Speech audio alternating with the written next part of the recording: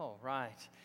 Well, today, some of you wondered if this day would ever come, but today I'm going to begin studying with you this grand book of Revelation. 3.5 years ago, when I became pastor, it's one of the things I promised that I would do, is I would begin and teach you the book of Revelation, and so I am very, very excited and looking forward to all that God would teach us and all that we could learn together during these next probably 2 years is probably what it's going to take. So I hope you're up for it. A couple of years it's going to take us to, can y'all hear me okay? I feel like I'm reverberating back to myself. Is that just me? It's very loud, okay. Shane, can you help us out? Hello.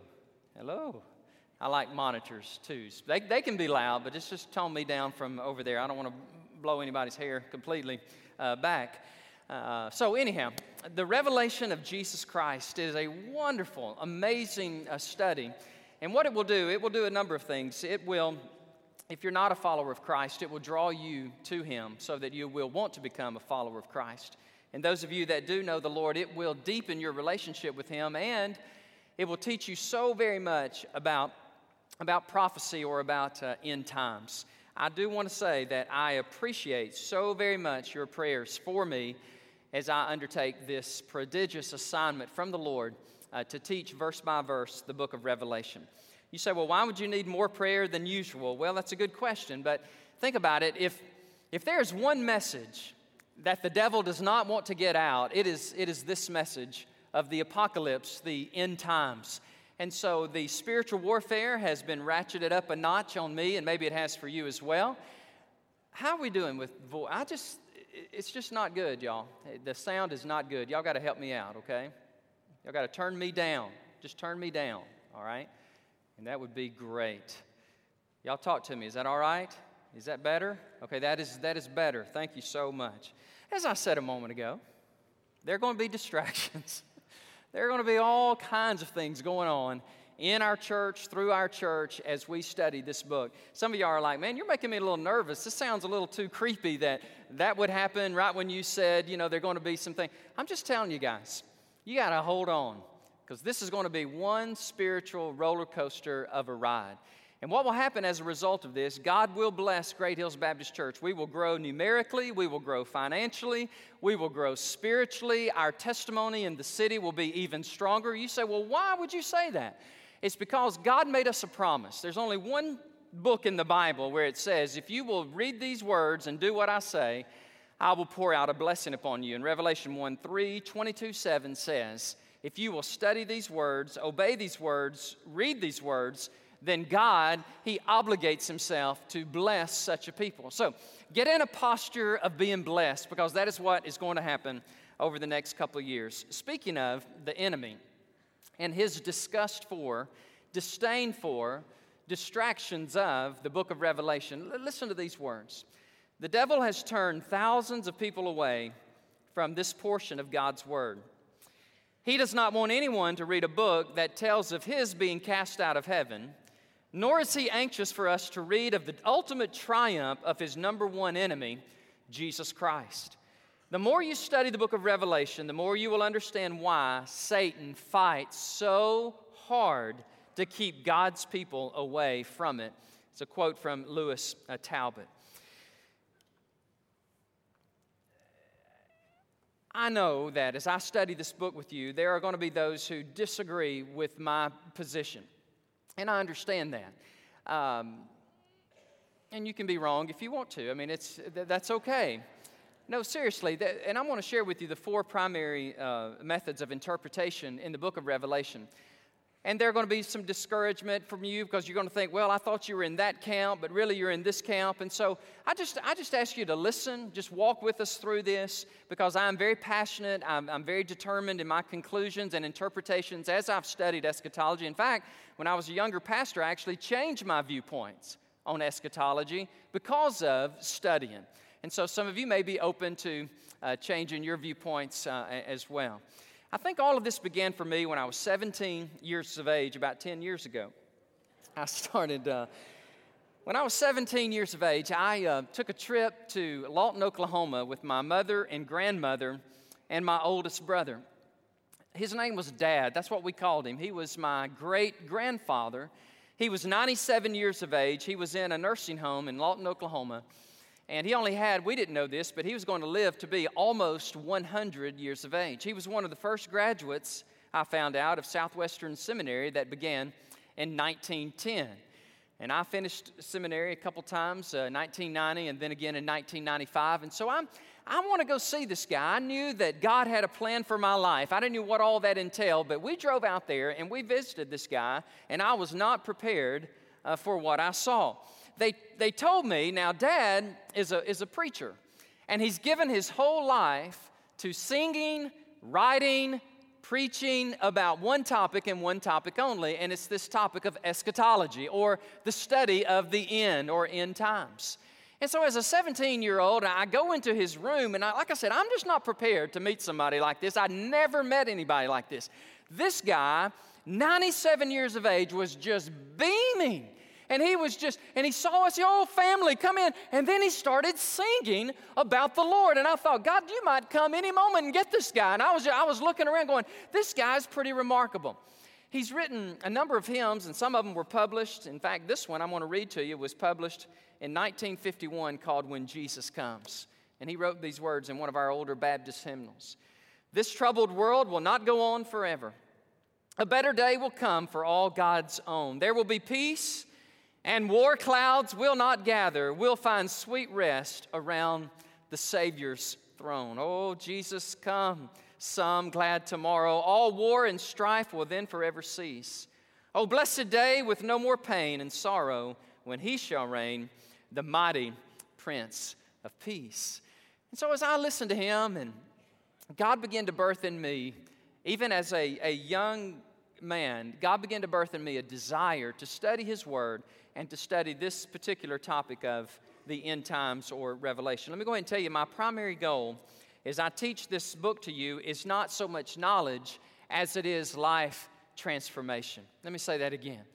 My desire, my preeminent desire is not so that Great Hills Baptist Church, we become knowledgeable, because if we're not careful, knowledge puffs up and makes us proud.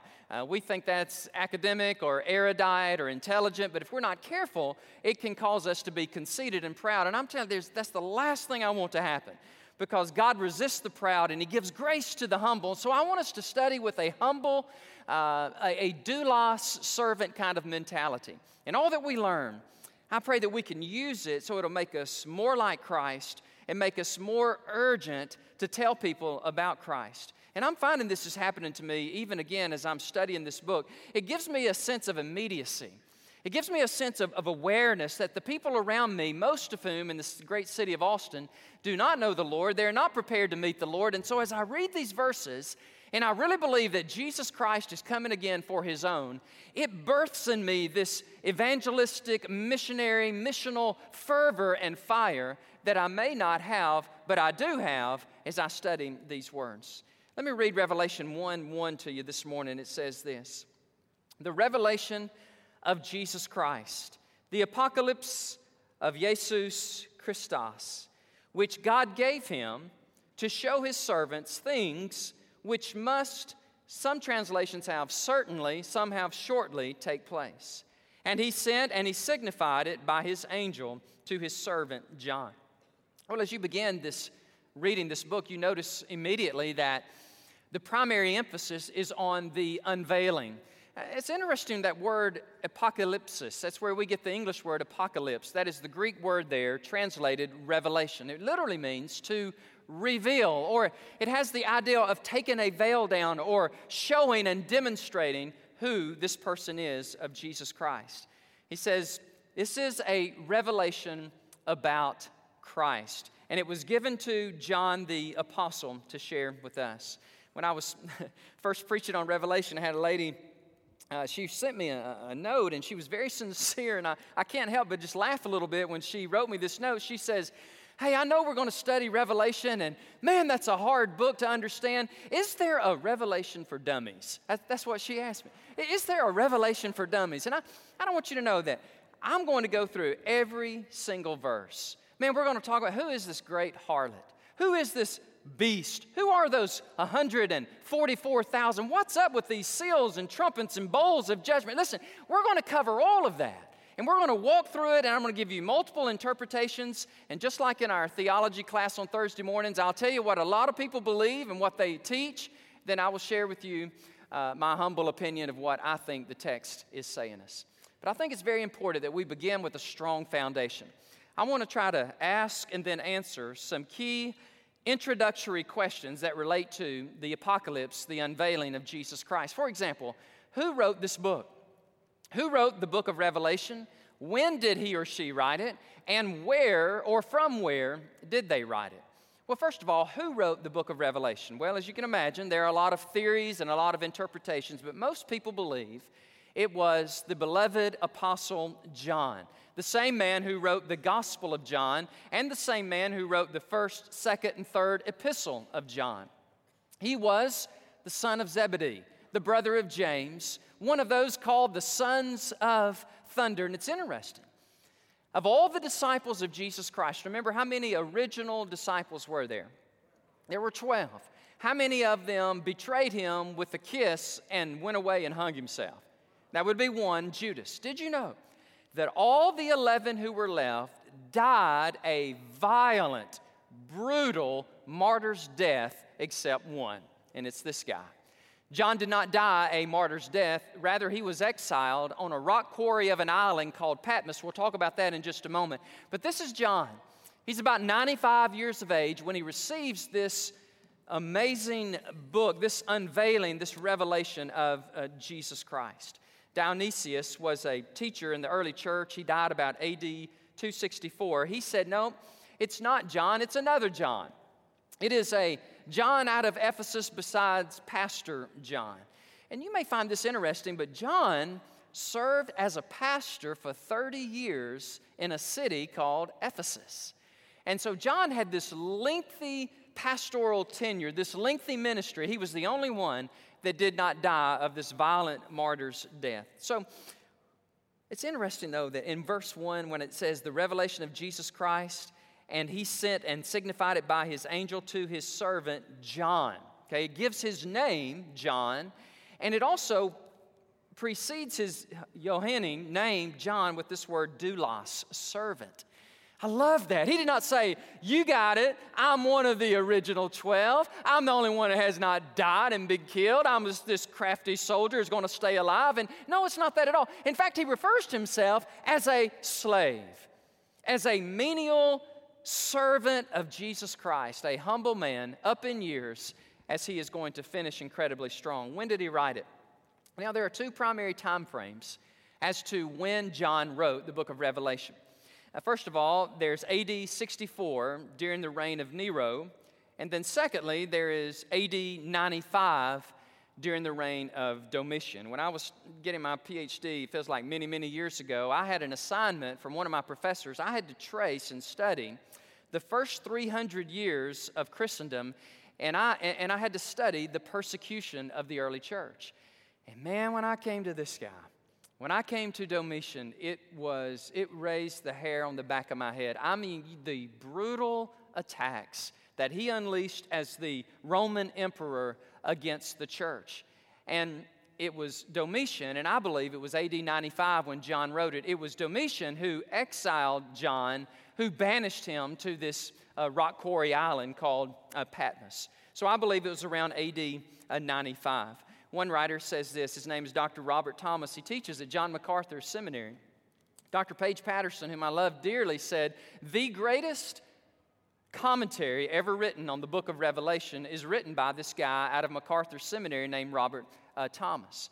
Now, that was before Dr. Patterson wrote his own commentary on it, so I wonder if he still thinks the same thing, which I have, by the way, and I'm studying and reading that as I'm preparing these messages. And this is what Dr. Thomas said. The Gospel of John was probably written between AD 85 and 90, the Gospel of John.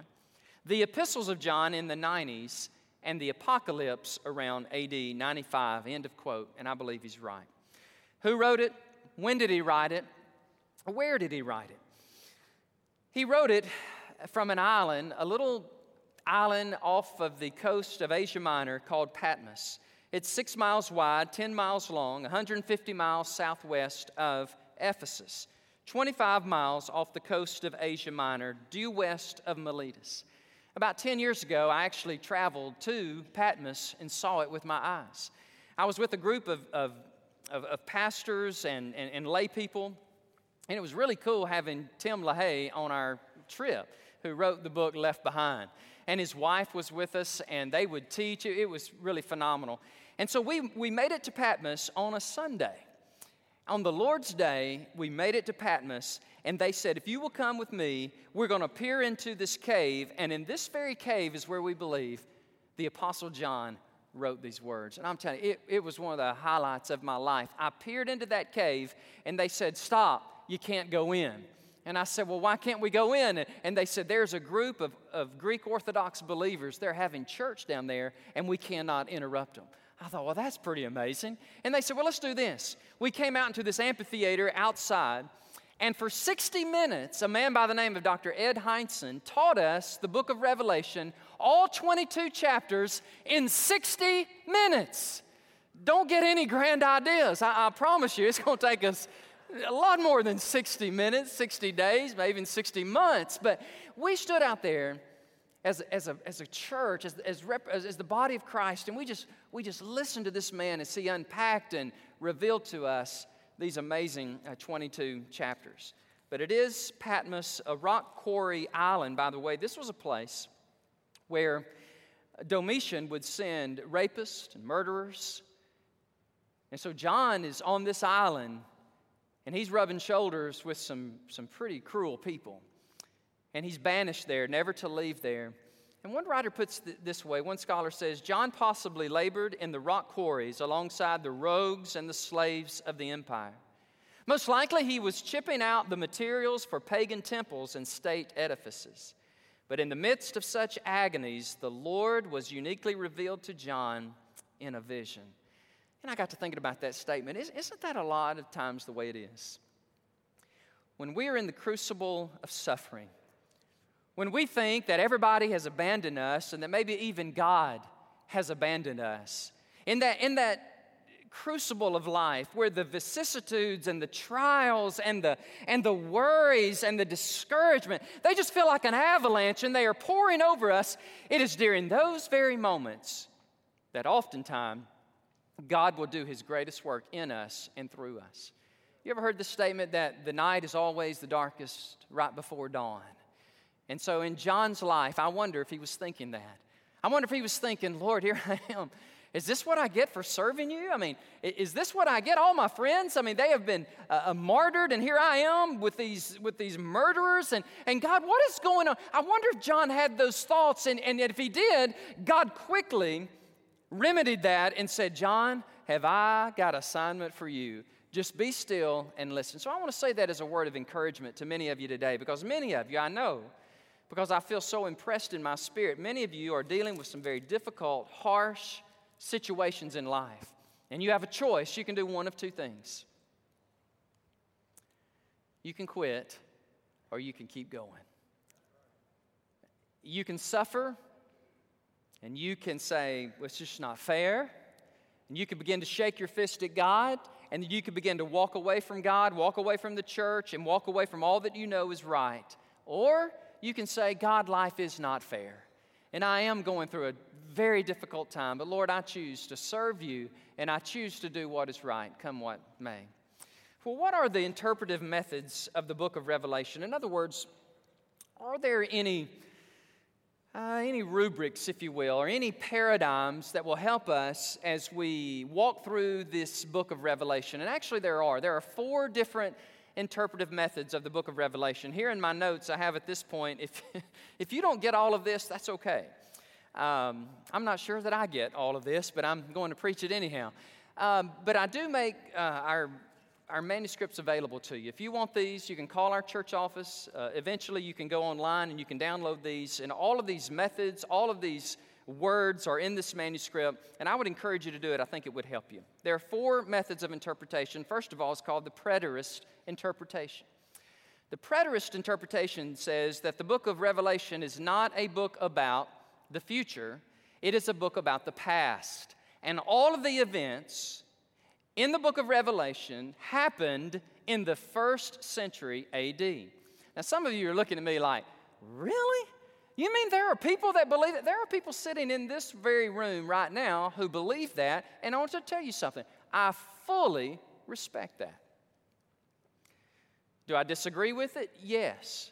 But I will say some of the brightest minds and theologians today believe that. They believe that all of it is a book of the past. It's called the preterist position.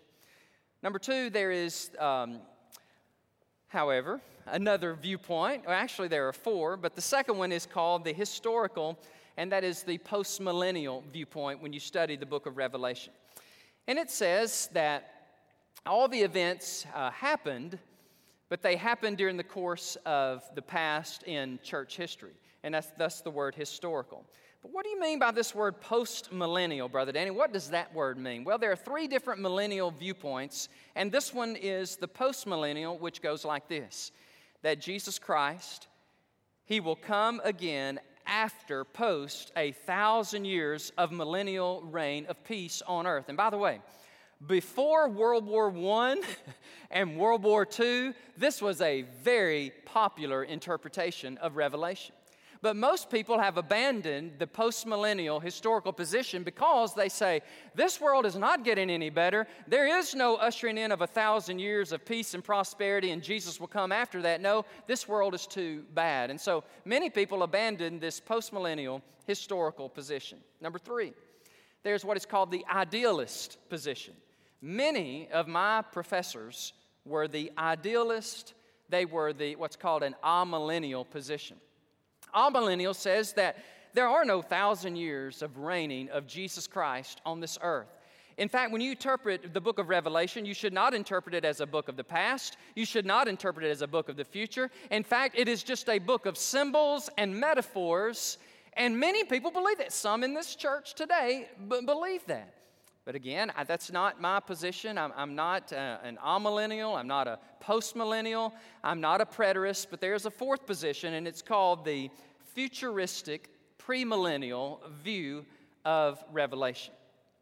Future. The book is about the future. It has not happened yet.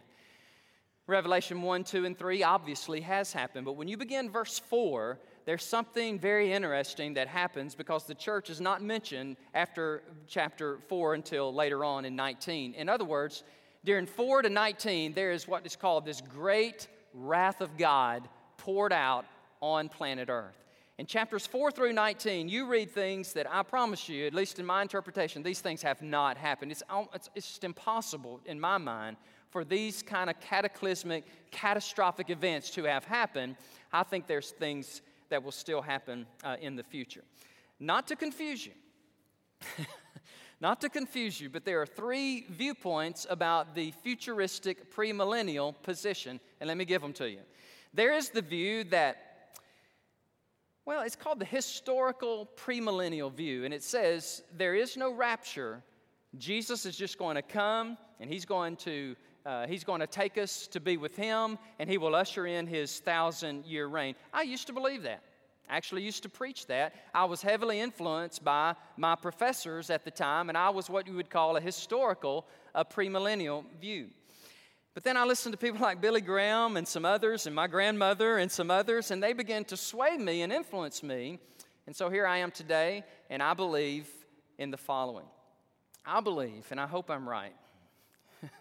I really hope I'm right, that before the great day of wrath, God the Son, Jesus Christ, will come, and He will get us, and He will take us to heaven, and we will miss 7 years of great tribulation.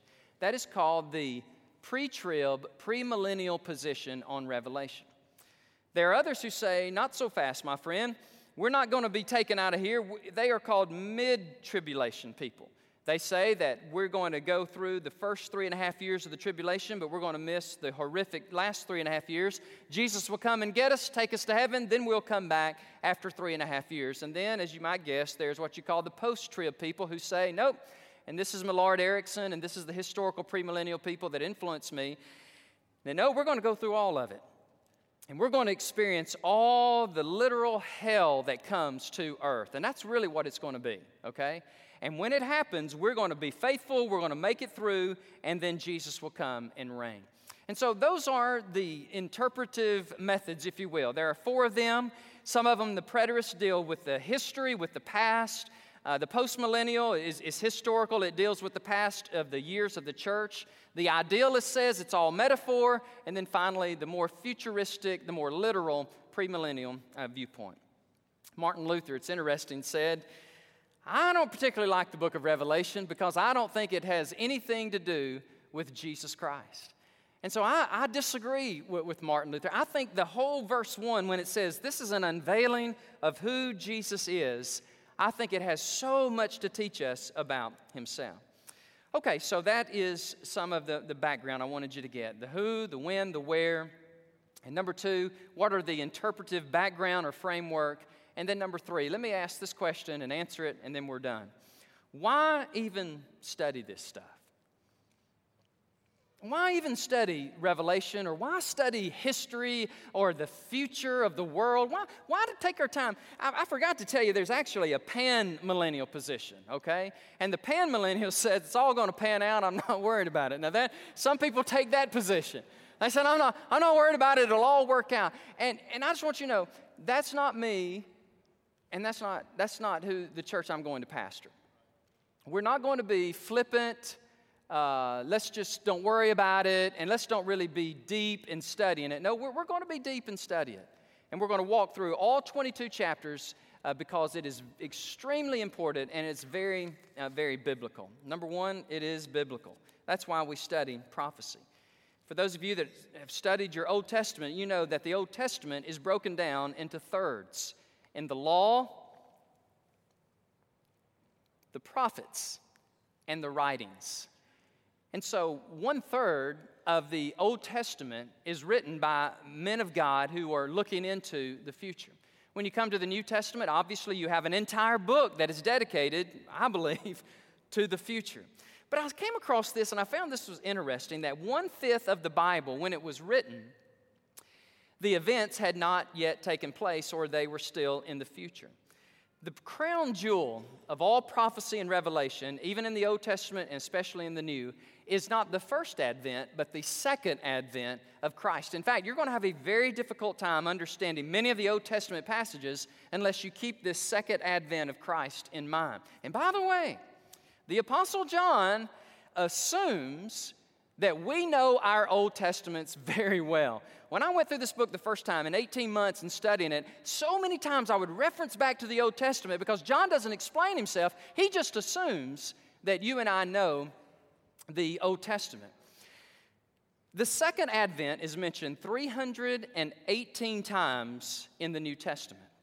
There are only 210 chapters in the entire 27 books of the New Testament, so we could say more than in every chapter this topic is mentioned, 318 times. So it is biblical. Number 2, studying this will increase our knowledge of and devotion to Jesus Christ. Let me revisit this a moment. This is something that I feel so very passionate about, and I think in my heart, I believe that the reason God said in 1:3 and 22:7 is I'm going to bless you is because we're going to make so much of Jesus Christ. We're going to adore Him. We're going to worship Him. We're going to learn more about Him and our love and our passion and our joy in Christ. It's just going to be exponentially increased. And as that happens, I believe God looks down upon a people who will do that and say, I will bless you. You see, God loves it when you brag on His Son, okay? Whether you're sharing the gospel with someone one-on-one, or whether you're preaching the Word of God publicly like I am doing, or whether you're in a small group or in a Bible study, when you make much of Jesus, I'm telling you guys, God the Father and God the Holy Spirit, they just say, woo, man, we're going to pour it out on you. We're going to bless you. So it's going to be very beneficial. And we're going to learn, we're going to study, and I think it's going to be an exciting time. Listen to the way Jesus Christ is described. And y'all pardon me if I just get a little bit excited as I read this to you. Here is how He is described in this book. The revelation of Jesus Christ, the faithful witness, the firstborn of the dead, the ruler of the kings of the earth, the Alpha and the Omega, the first and the last, the living one, the one who holds the 7 stars in his right hand, and the one who walks among the 7 golden lampstands. He is the one with a double-edged, a two-edged sharp sword that comes out of his mouth. He is the Son of God. He is the one who has eyes like a flame of fire and his feet like burnished bronze. He is the one who has the 7 spirits of God and the 7 stars. He is the one who is holy and true. He is the holder of the key of David, who opens and no one shuts, and he shuts and nobody opens. He is the Amen, the faithful and the true witness. He is the beginning of the creation of God. He is the Lion that is from the tribe of Judah. He is the root of David, and 12 times he is called the Lamb of God. He is the Lord, holy and true, the one who is called faithful and true. He is the Word of God. He is the King of kings and the Lord of lords. He is Christ, Messiah, ruling on this earth with his glorified saints. And finally, he is Jesus, the root and the descendant of David, the bright and morning star. All of those accolades is the way he is described. That's why I think Martin Luther got it wrong. I think the whole book is about Jesus Christ. And those descriptions that I just read, they all center on this one key individual, Jesus. Number 3, it's biblical, increases our knowledge, and it's extremely beneficial. I've touched base on this, but let me just say it one more time. Prepare yourself. Prepare yourself to be blessed. I really can't explain it, except that God just loves it when we brag on his Son. But let this be a word of encouragement to you, because there are going to come some times in this study, and they're going to be hard. There are going to be some difficult moments. There are going to be some moments. There's even moments like this in the book of Revelation where they literally catch their breath and there's silence because of the gravity and the enormity and the severity of the wrath of God that will be poured out on this planet. And so let me encourage you, please tuck this in your mind. Let this be just a little caveat in your mind to remind you that when those hard times come, hang in there, be faithful until the end, and I really believe God will reward you for it. I love David Jeremiah. Many of y'all know I enjoy studying him and listening to him preach. Had the privilege of going out and meeting him in May in his church there in San Diego. A prince of a man in his 70s, going strong, pastored that church for 30 plus years. And here's what he says about Revelation. Whew, talk about it being beneficial. Talk about it encouraging you. He juxtaposes the book of beginnings, which is called, help me, Genesis, with the book of endings, which is called Revelation. Listen to the way he compares the two. Revelation is the book of completion and consummation.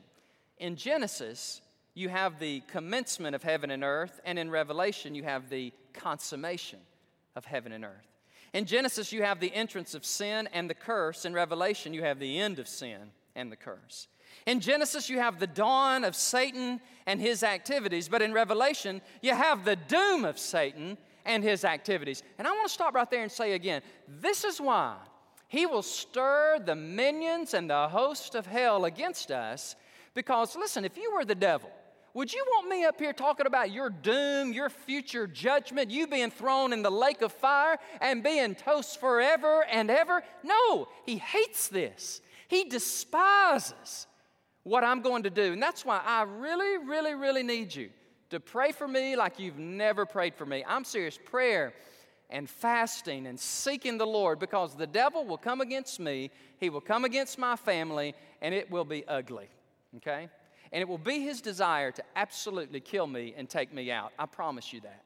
So I am asking you that you would pray for me, I have 30 men. Praise God for these 30 men. Every single day I have a man praying and fasting for me as your pastor, as I'm preaching. And may your tribe increase. It will talk about his doom. In Genesis, you have the tree of life relinquished, but in Revelation, you have the tree of life regained. In Genesis, death makes its entrance. In Revelation, death makes its exit. In Genesis, sorrow begins, but in Revelation, sorrow is forever banished. And God rules and reigns the day. There's no more sorrow, no more tears, no more fighting, no more cancer, no more heart attacks, no more divorce, no more difficulty, no more schisms, no more heartaches, none of that. It's all over, and God comes and He saves the day, and He reigns. He reigns from that moment and all into eternity, and we as His children, we get to be a part of that and to reign with Him. I tell you, it's going to be fun. It's going to be absolutely amazing. The first 5 words of the book are so powerful. I know you're not supposed to say the when it's not followed by a vowel, but I'm going to say it anyhow.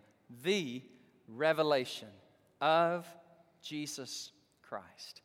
Perhaps you're here today and you would say, this book scares the daylights out of me. I'm going to tell you something. If you know Christ, you have nothing to fear. If you don't know Christ, you have everything to fear. And if you're here today and there's never been a time when you've embraced the Lord as your King, as your Master, I invite you to do this today. Become a part of God's kingdom. Become a part of God's church. Be baptized by immersion and identify with the kingdom of God. Identify with the people of God, because we're going to need you. Because times are going to get a whole lot worse before they get eternally better. Some of you are here today and you need to be serious about the Lord.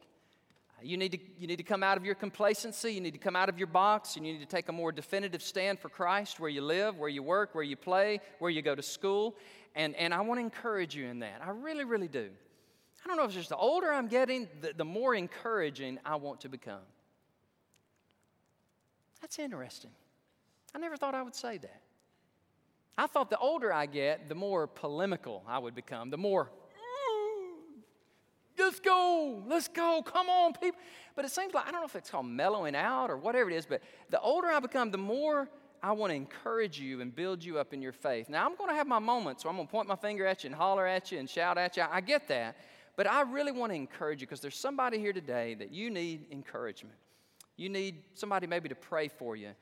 And there are others that need a church. You need a church home. You need a place that you can become a part of, and you can band with us. And it's going to be interesting, because I just don't know what all is going to happen. I really don't know what's going to happen as we study this book. But I do know this. He's going to raise up some people, and you're going to come and be a part of us. And if you're interested, right after the service, we're going to move right into our time of becoming a member of the church and what that looks like. So let me pray for us, and we will have our invitation. God, we love you so much, and we thank you that you have not left us without a witness. Thank you, Lord, that there are some things hard to understand. Who is this Antichrist person coming? What is the mark of the beast with the 3 6s? And who is this Babylonian harlot of Revelation 17? Who are these 144,000 witnesses in Revelation 12? What are all these judgments? God, there's so many things about this book that intrigue us. But before we ever get to that, Lord Jesus, I really want us to start strong. I want us to understand the background and the history and the context. Lord, I pray for our people. I pray for the amillennialist and the preterist, as well as the premillennial folks, that we will all be blessed and learn. And God, we won't argue and fuss with each other and it all cause an uproar, because I think that's what the devil would love. He would love more than anything to distract us and harm us. So help us to be agreed in a way and disagree in a way, in an agreeable fashion. So Lord God, I pray now as we stand, as we sing, Holy Spirit of God, would you just move upon us? And may there be people today who are saved and encouraged. May you grow this church, God. I'm asking you publicly to deepen Great Hills Baptist Church in our doctrine, in our theology, and widen us, Lord, in numbers. Add people, God, to your church. May our finances grow. May we be able to do more and more for the kingdom of God and for the furtherance of your dear Son. So, Lord, in a moment when we stand, may you just tabernacle with us in a special and a sweet way. I pray for our pastors, pray for our deacons, pray for our biblical counselors as they greet people and as we minister to one another. If there's anybody here today, God, that needs you, that God needs you to come through in a powerful way, may they step forward and may they allow us the privilege of praying for them. And we pray this in Jesus' name. Amen. Would you stand to your feet? God bless you. Thank you. You've been wonderful listening today. Thank you so much. Let's just enter into a time of praise and worship the Lord. And if you need somebody to pray with you, need somebody to encourage you, we invite you to come even now.